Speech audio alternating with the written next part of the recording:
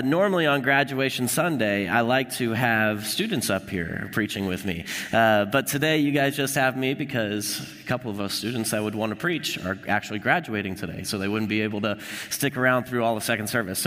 But hey, let me just tell you, we have some amazing seniors this year. Some amazing seniors that we are really going to be missing. Can we give it up for them one more time? They're so great. We're going to miss you.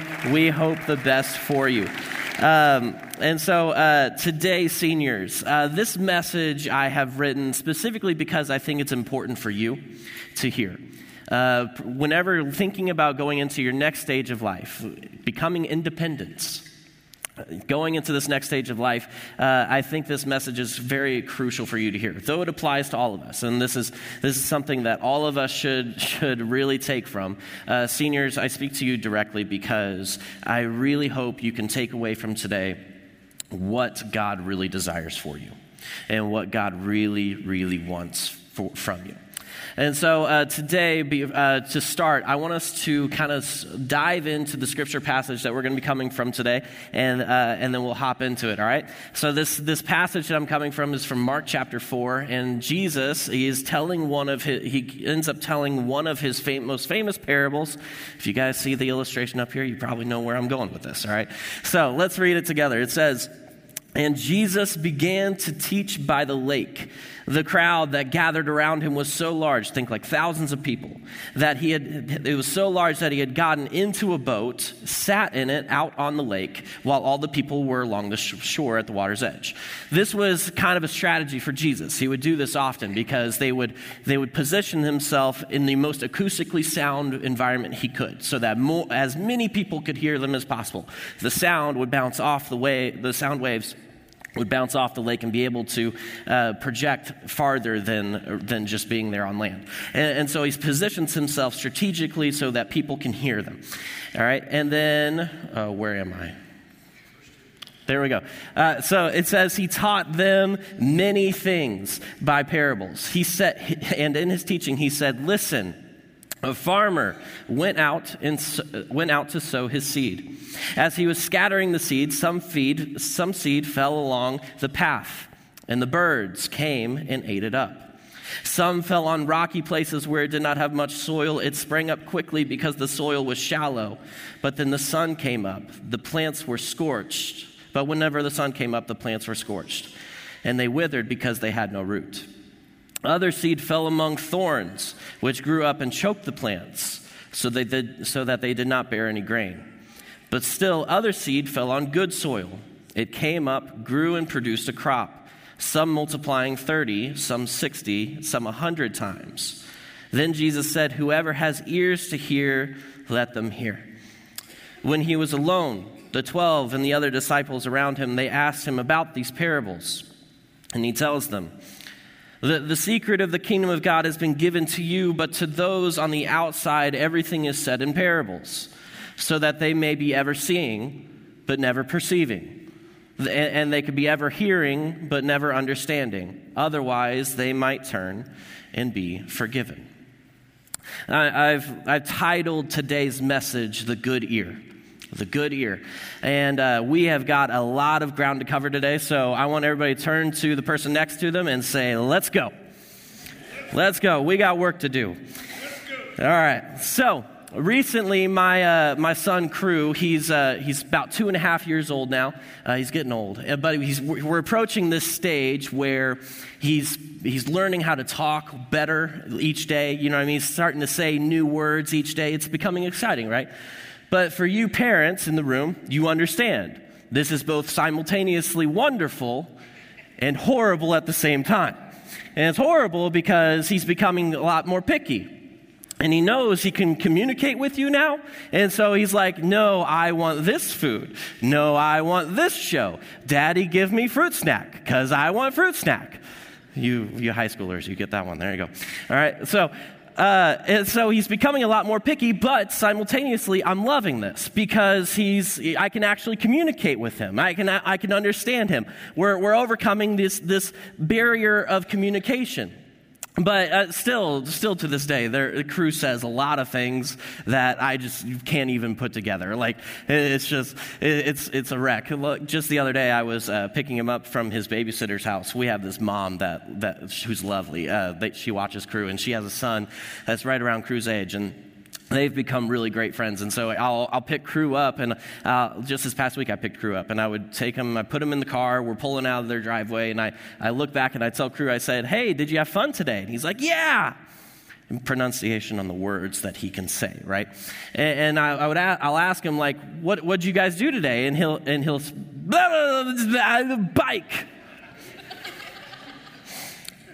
Great. Sounds great, but he knows exactly what he's saying, right? He knows exactly what he's telling you. Like, in his brain, these are the precise words I'm telling you. Why don't you understand yet? And us as parents, we have two options.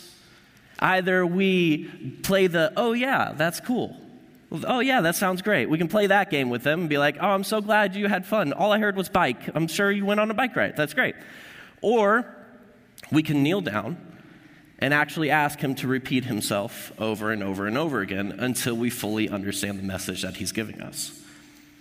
Many times, Jesus' parables were very confusing to interpret. Just like this one, it was very confusing for the people to understand what Jesus was telling them. Just like me trying to interpret Crew, they could not put together the words. Like, why does this make sense? Like Jesus, he gives us this parable, and he gives us a great farming lesson, right? If you want good crop, you plant it on good, unaffected soil. Genius. Thanks, Jesus. Thank you for teaching me something I already knew. But Jesus is this outstanding teacher, right? He's this outstanding influencer, and so everybody knows there has to be a point to this. There has to be a point to this story. So Jesus, what's the point? What's the point you are trying to make? And so the disciples approach Jesus. They ask him, "Jesus, what does this mean?" And he tells them that the secrets of the kingdom have been given to you, but to those on the outside, things are told in parables, essentially so that they cannot understand. And the pastor in me is like, why would you intentionally share something that they would not understand? Like, that doesn't make sense. Jesus, why would you do this? Why would you intentionally give a message that you knew most people in that crowd would never be able to put together the pieces? Why would you give us this amazing metaphor and not even explain the other side of the metaphor?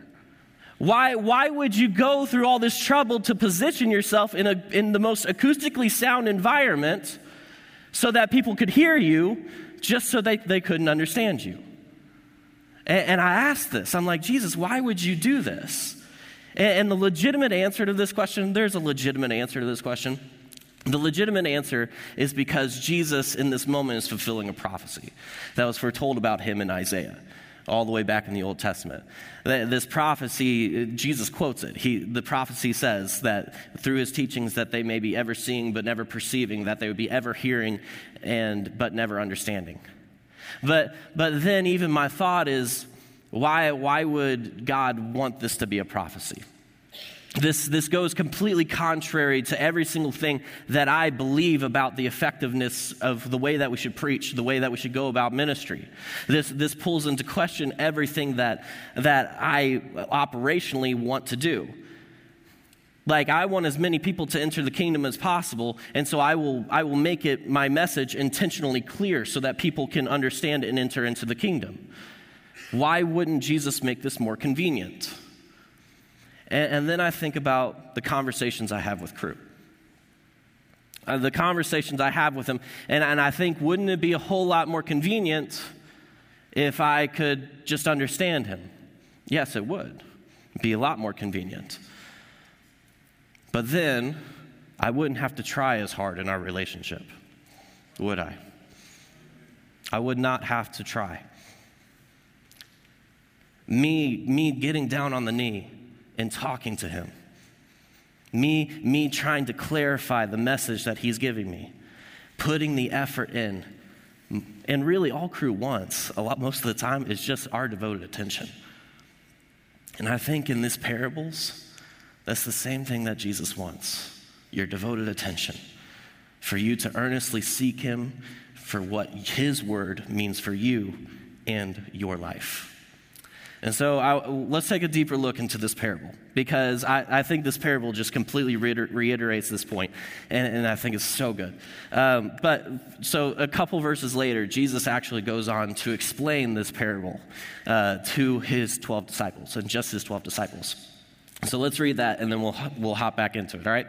So Jesus tells him, he says, the farmer, Jesus is the representation of the farmer, okay? The farmer sows the word, his teachings, his commands.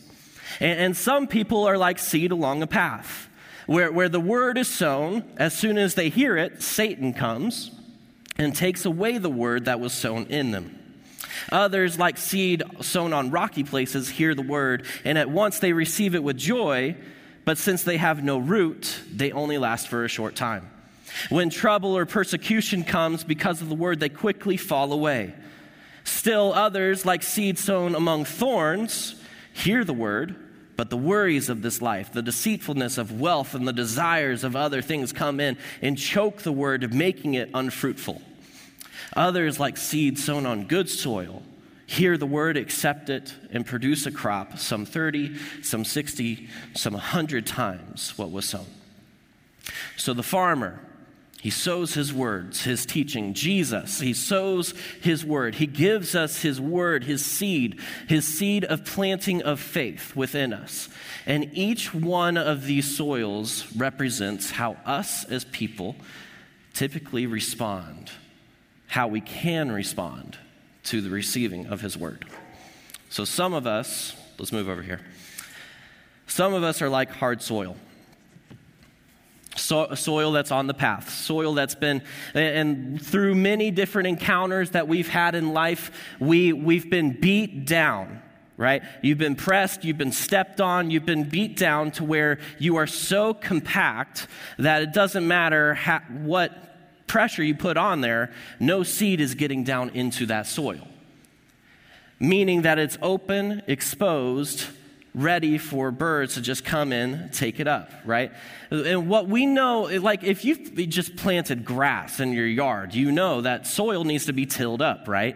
Soil needs to be tilled up, it needs to be softened, it needs to be open, it needs to be airy in order to receive the word, in order to receive the seed given for it.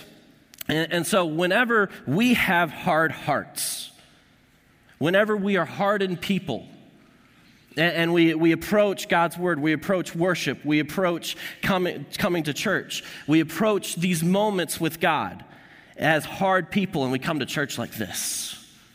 We stand and worship like this.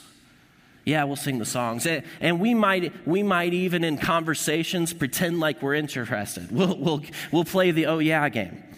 Oh yeah, that sounds great. Oh yeah, that's cool. Jesus says that. Yeah, that's cool. But really, there's nothing going on up here. There's nothing going on in here. And I think this is very common, especially among men today. I think this is very common for us men. Like men, we'll come to church. We'll pray around the dinner table. We'll read into God's word if it makes my wife happy. We'll come to church. We'll do what we're supposed to do because that's just the way we grew up. You just went to church, right? We'll come. We'll do our part. We'll fulfill our quota. We'll do what we have to do.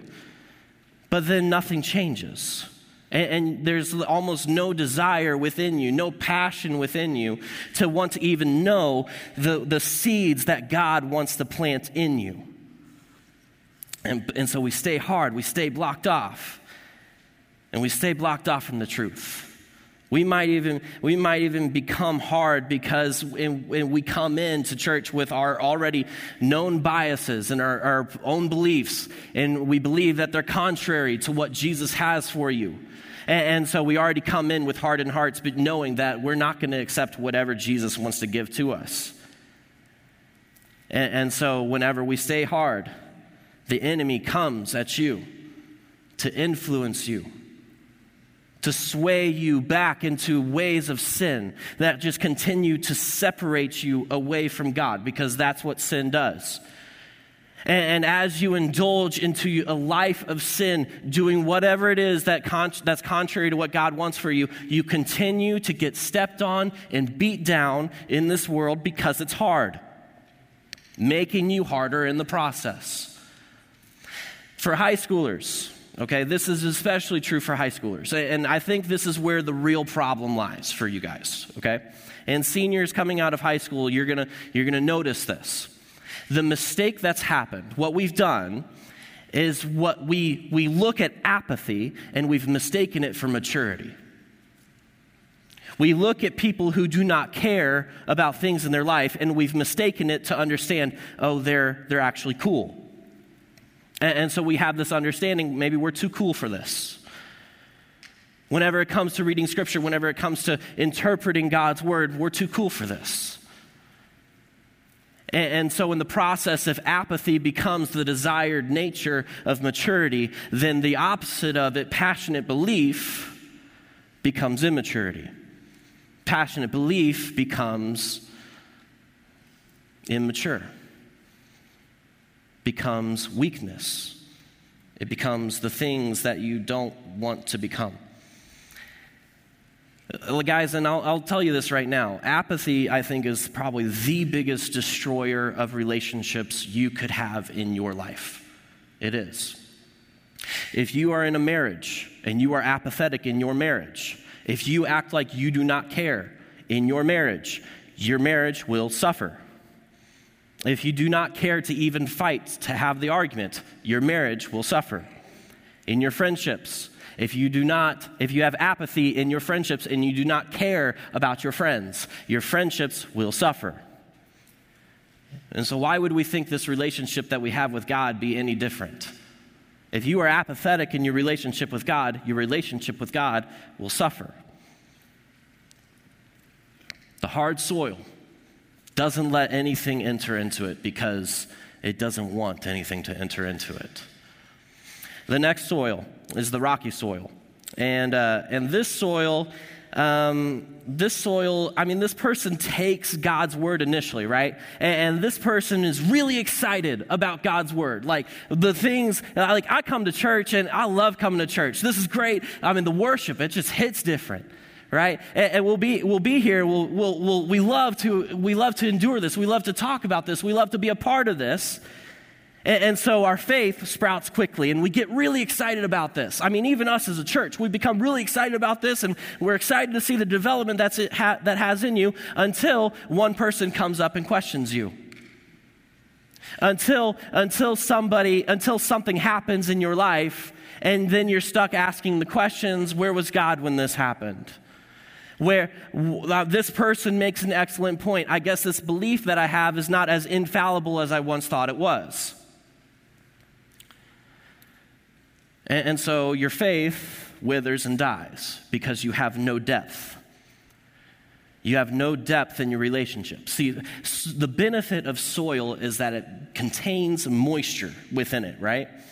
And moisture keeps this plant hydrated so that whenever heat comes and faces down on this plant, on this faith, it is able to withstand because it has enough moisture content in the soil to keep it alive. If you have no depth, you lose your moisture content. You lose your ability to fight against these things that will come against you. And so one of the things that we are very passionate about here at Hutch First Naz is we want you to have a deep faith. We will say we want you to grow deep. It's one of our main values because we know how important this is. And honestly, one of the greatest ways you can grow deep, and there's two ways I'll talk about. The first one is serving. I heavily encourage, if you are not serving, start serving somewhere, please. Because what you do whenever you serve is you allow the teachings of Jesus, you allow his word to actually be lived through you, through the actions that you do, rather than just hearing about them. And if you work in kids, if you work with students, if you work with teaching in any sort of way, what happens is you are simultaneously teaching the word to these kids while simultaneously picking it up yourself. It's so cool. I think many times you might have this expectation that we want the perfect people to be the leaders of our kids and our students. We want the absolute most perfect people. And I would say we want good people. We do. But really what we're most concerned about is just wanting people who have a desire to connect with them, a desire to see them grow, a desire to see their faith transform into something that sets them on trajectory for kingdom work greater than anything we've ever seen. That's what we want. You don't need to be perfect. We just want people who are willing to invest in them. We just want people who are willing to serve. Serving allows you to grow deep because it gets you into His Word and actually talking through it. And so does life groups. Life groups are the other way. I would encourage you to join a life group if you have not joined a life group. Because what life groups do is that whenever the heat comes to attack you, you have this group of people around you who can remove rocks, who are removing rocks from your base. And these people support you. They speak truth into you. Whenever people question you, they're like, hey, don't listen to this. This is lies coming against you. These are the people who can remind you who God is and what God is doing in your life. These are the people who care about you, who want to see you hydrated, who want to see you working for God's kingdom. These are the people who can inspire depth in you. And so if you have not joined a life group, I would encourage that you join a life group. Both of these things are great things. And honestly, if you are interested in either of them, if you want to serve, if you want to join a life group, mark it down on a connection card, let us know, and drop it in the giving boxes on the way out. Get on the hub. Let us know through a connection card that you want to start serving, that you want to join a life group. We love to help you take that next step, right? And so that's all I've got for that soil. All right, here we go. The third soil, the thorny soil. This one, I think, hits a little bit close to home for a lot of us. I think this one's a little bit harder because for a lot of us, this might be the case. We've heard God's word, we believe it, we accept it, and we've seen growth come from it. But whenever it comes to actually growing even farther beyond this point, we can't because we have our busy schedules that hold us back. We have the things of needing the needs of this world, worried about money, worried about surviving. And honestly, just in general, we have fears of everything else in this world just holding us together. And we put our faith, we put our God into this little box. And so this plant cannot grow past these thorns because that's the restrictions that we have given to it. In other words, your fears, your desires become greater than the God that you follow. And so we put God in this little box. God, you can operate here, but don't touch the rest of this. This is your little spot, and the rest of it I'll take care of. And we don't let God touch the other things of this life. We don't let Him touch our finances. We don't let Him touch our marriage. We don't let Him touch the way that we parent our kids. And we never see God expand around this box. I think oftentimes, and this is where I find it even, whenever it comes to reading God's word, I think we oftentimes make the mistake in believing that following God is going to be easy, right? I think coming to Jesus is easy. I think following Him is hard. And a lot of times whenever I'm reading Scripture, I'll be reading into it, and please let me know if you're like me in this. I'll come across something that Jesus said sometimes, or I'll come across something that Paul or one of the Old Testament prophets says, and I'll be like, I don't know about that. I don't know if I agree with that, right? And we'll stay stumped. We're like, this does not align with what I believe. I know that. And so what we do is we try to manipulate our way around it, right? We try to redefine it. We try to reshape it to make sense within the context, or we'll just skip over it altogether and it doesn't fit into my belief. We try to, and what we do is we end up shaping our worldview around our interpretation of Scripture rather than letting Scripture shape our worldview. What you do is you end up shaping God into what you want Him to be rather than letting God shape you into who he wants you to be. God desires for you to grow into something beyond what you can possibly imagine. And whenever we give him the confines and restrictions and place these thorns around him, it's just not going to work. Your faith will never grow the way that it should. It will suffocate because you're not actually following God, you're following yourself. And so Jesus, he points to the fourth soil, the good soil, the one that we all desire to be, the one that we all want to become, the one that grows and becomes exceptional, and that the one that accepts God's word for what it is and believes and trusts that it's true, that it's living, that it's active, that it's breathing among us, and we are here to soak it all up. But here's the best part, ready? The good soil, what it contains as much moisture content as possible. Hear me out on this, okay? It contains living water within it. So many times Scripture refers to living water being the Holy Spirit. It has the Holy Spirit breathing in this soil. And the Holy Spirit comes and it activates this seed. It activates this faith to grow beyond way more than it could possibly imagine. It grows 100 to 60 to 100 times greater than the original anticipated outcome of this one seed. And so Jesus, I think he's making this point, is like, do you understand the things that could be accomplished if you remove all these things? Do you understand the possibilities that you could do through me if you would just believe in me, if you would just stay true to the word that I have for you, if you would follow me and follow me well? Do you know what could happen? Do you know the miracles I could perform through you? Jesus tells his disciples, he tells these other people as well, he says, faith as small as a mustard seed can move mountains. I can do amazing things with a little bit of faith. Just a little bit of faith. I can do incredible things. I can multiply you. And the activator of this is the Holy Spirit moisture working in the soil. Now listen, I think we could make the mistake of this. I think we can mistake and believe that only the Holy Spirit works in this. The Holy Spirit's working here too. These soils also have moisture content within them. These soils actually have the Holy Spirit working as well. The Spirit doesn't just move in the one soil. The Spirit moves in all that sprout, right? Seeds need water in order to sprout.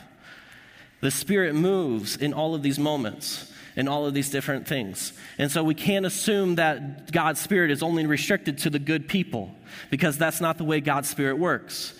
God's Spirit is not meant and only deemed for the people who are worthy of it, because that's the exact opposite of why Jesus died on the cross for you.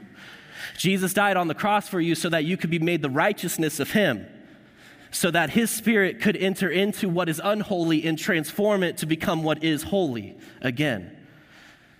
The Holy Spirit is meant to redeem you, to transform you, to become all what that God is calling you to be.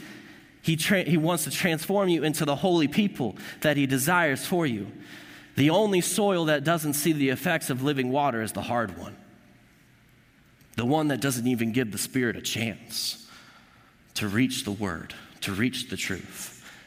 Doesn't even let it come into it in order to receive it.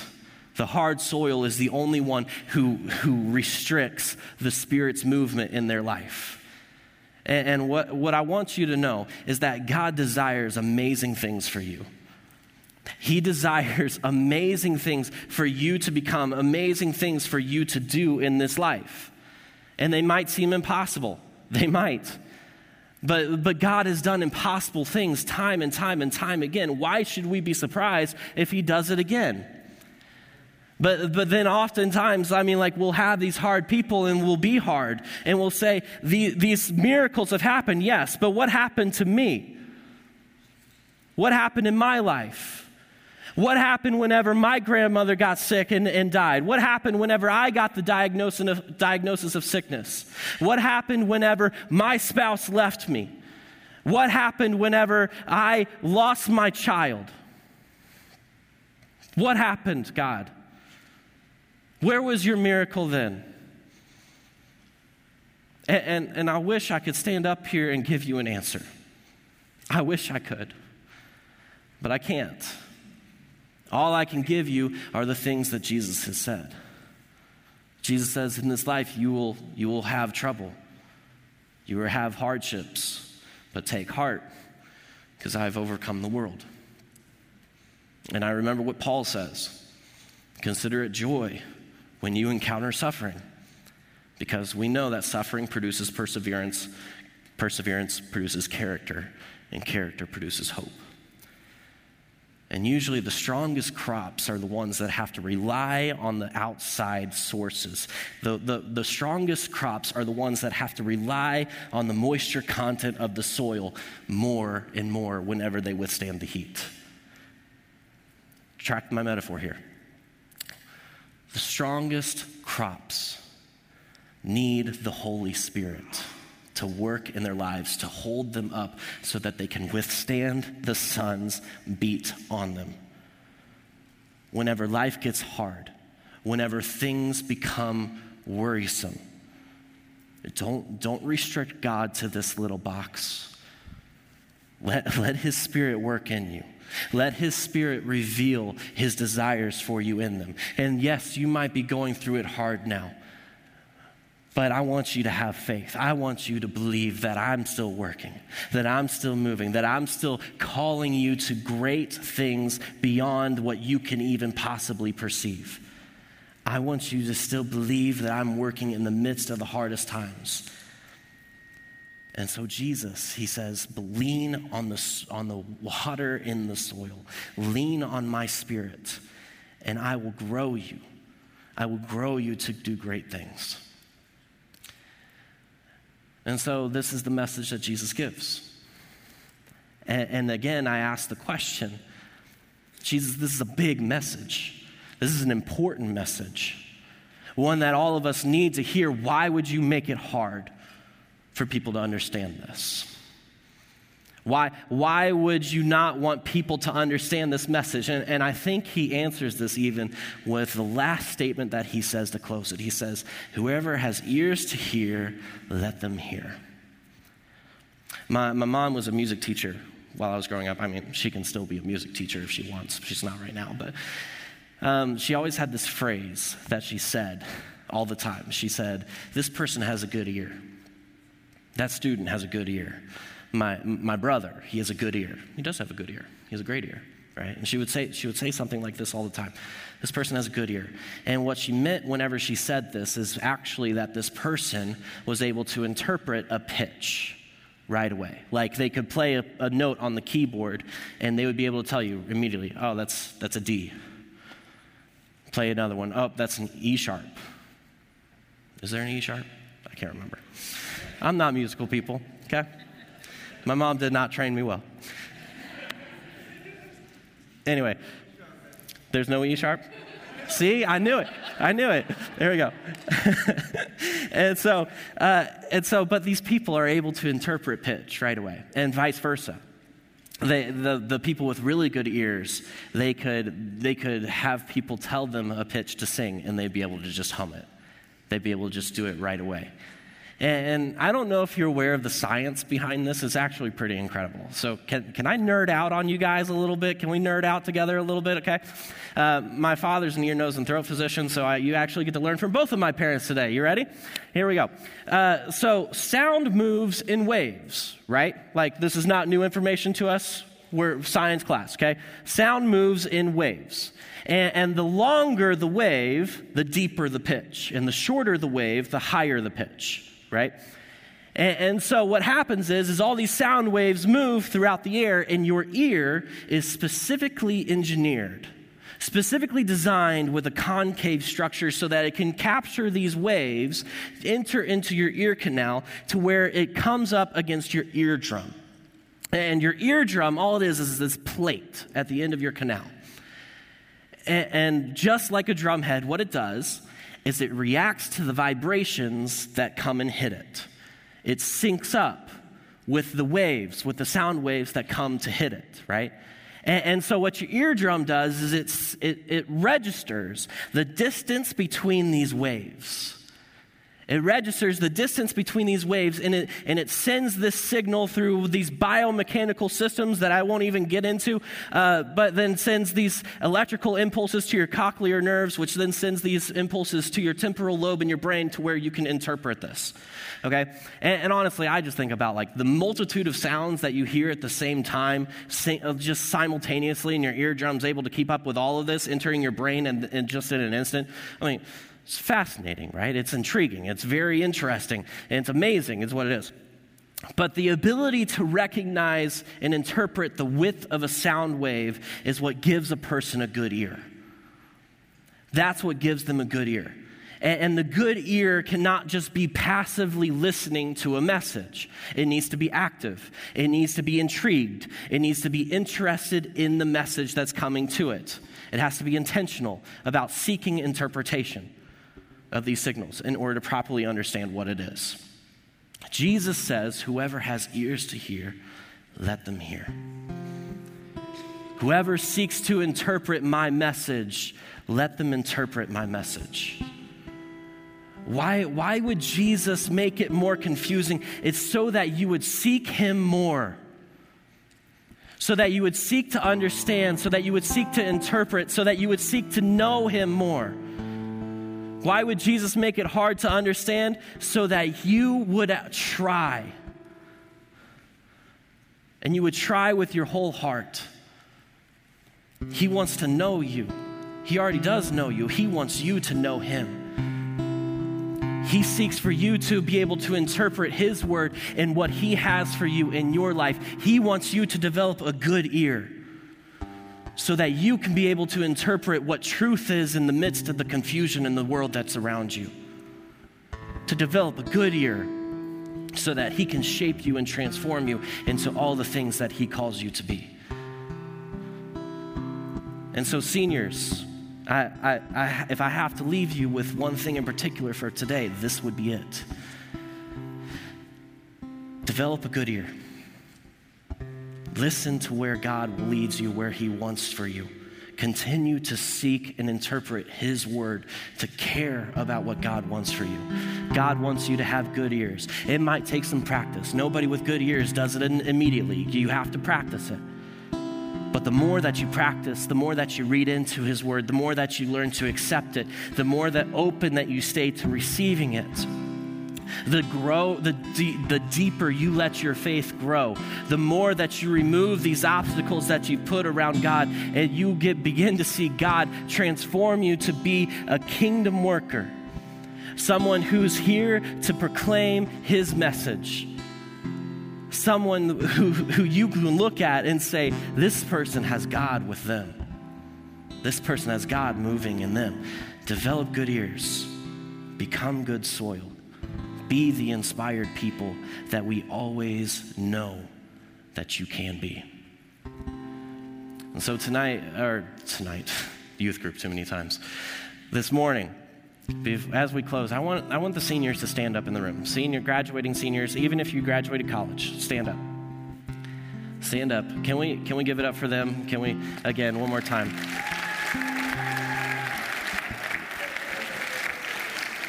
Seniors, I want us to pray over you while you guys are still standing. I want us to pray for you. Because in this life, you will endure trials. In this life, you will have many reasons to why you want to lean on these. But if you trust in God's Spirit, if you trust in his word and what he has for you, guys, you can do remarkable things in this life with God at your back. Let's pray. Father, I thank you so much for these seniors, how you're working in their lives, how you're moving in them. And I pray for us as a church that we could be the people to support them. We could be the people to help them in this transition from being a dependent to an independent, that they could be able to learn and accept and have a faith of their own. one that leans heavily on you, one that depends on you to supply our needs, one that depends on you to raise us up, to build us up into, and one that's completely dependent on your futures for us and not our futures for ourselves. God, I pray that you continue to move in them. I pray that your Spirit would continue to influence them. And Father, for all of us here in this room, if there's any of us who finds ourselves in the positions of these soils, I almost look at these soils as a stepping stone. To be able to open ourselves up. If there's any of us that's hard, till us up.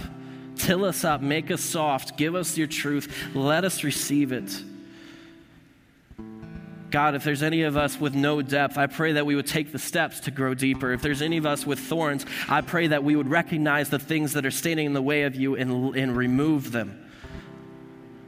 Father, we love you, and we thank you for the ways that you're moving, the way that you're calling each of these seniors. And I pray your greatest blessings over them. Keep them, take them, and shine through them. Father, we love you, and we thank you. In your name we pray. Amen.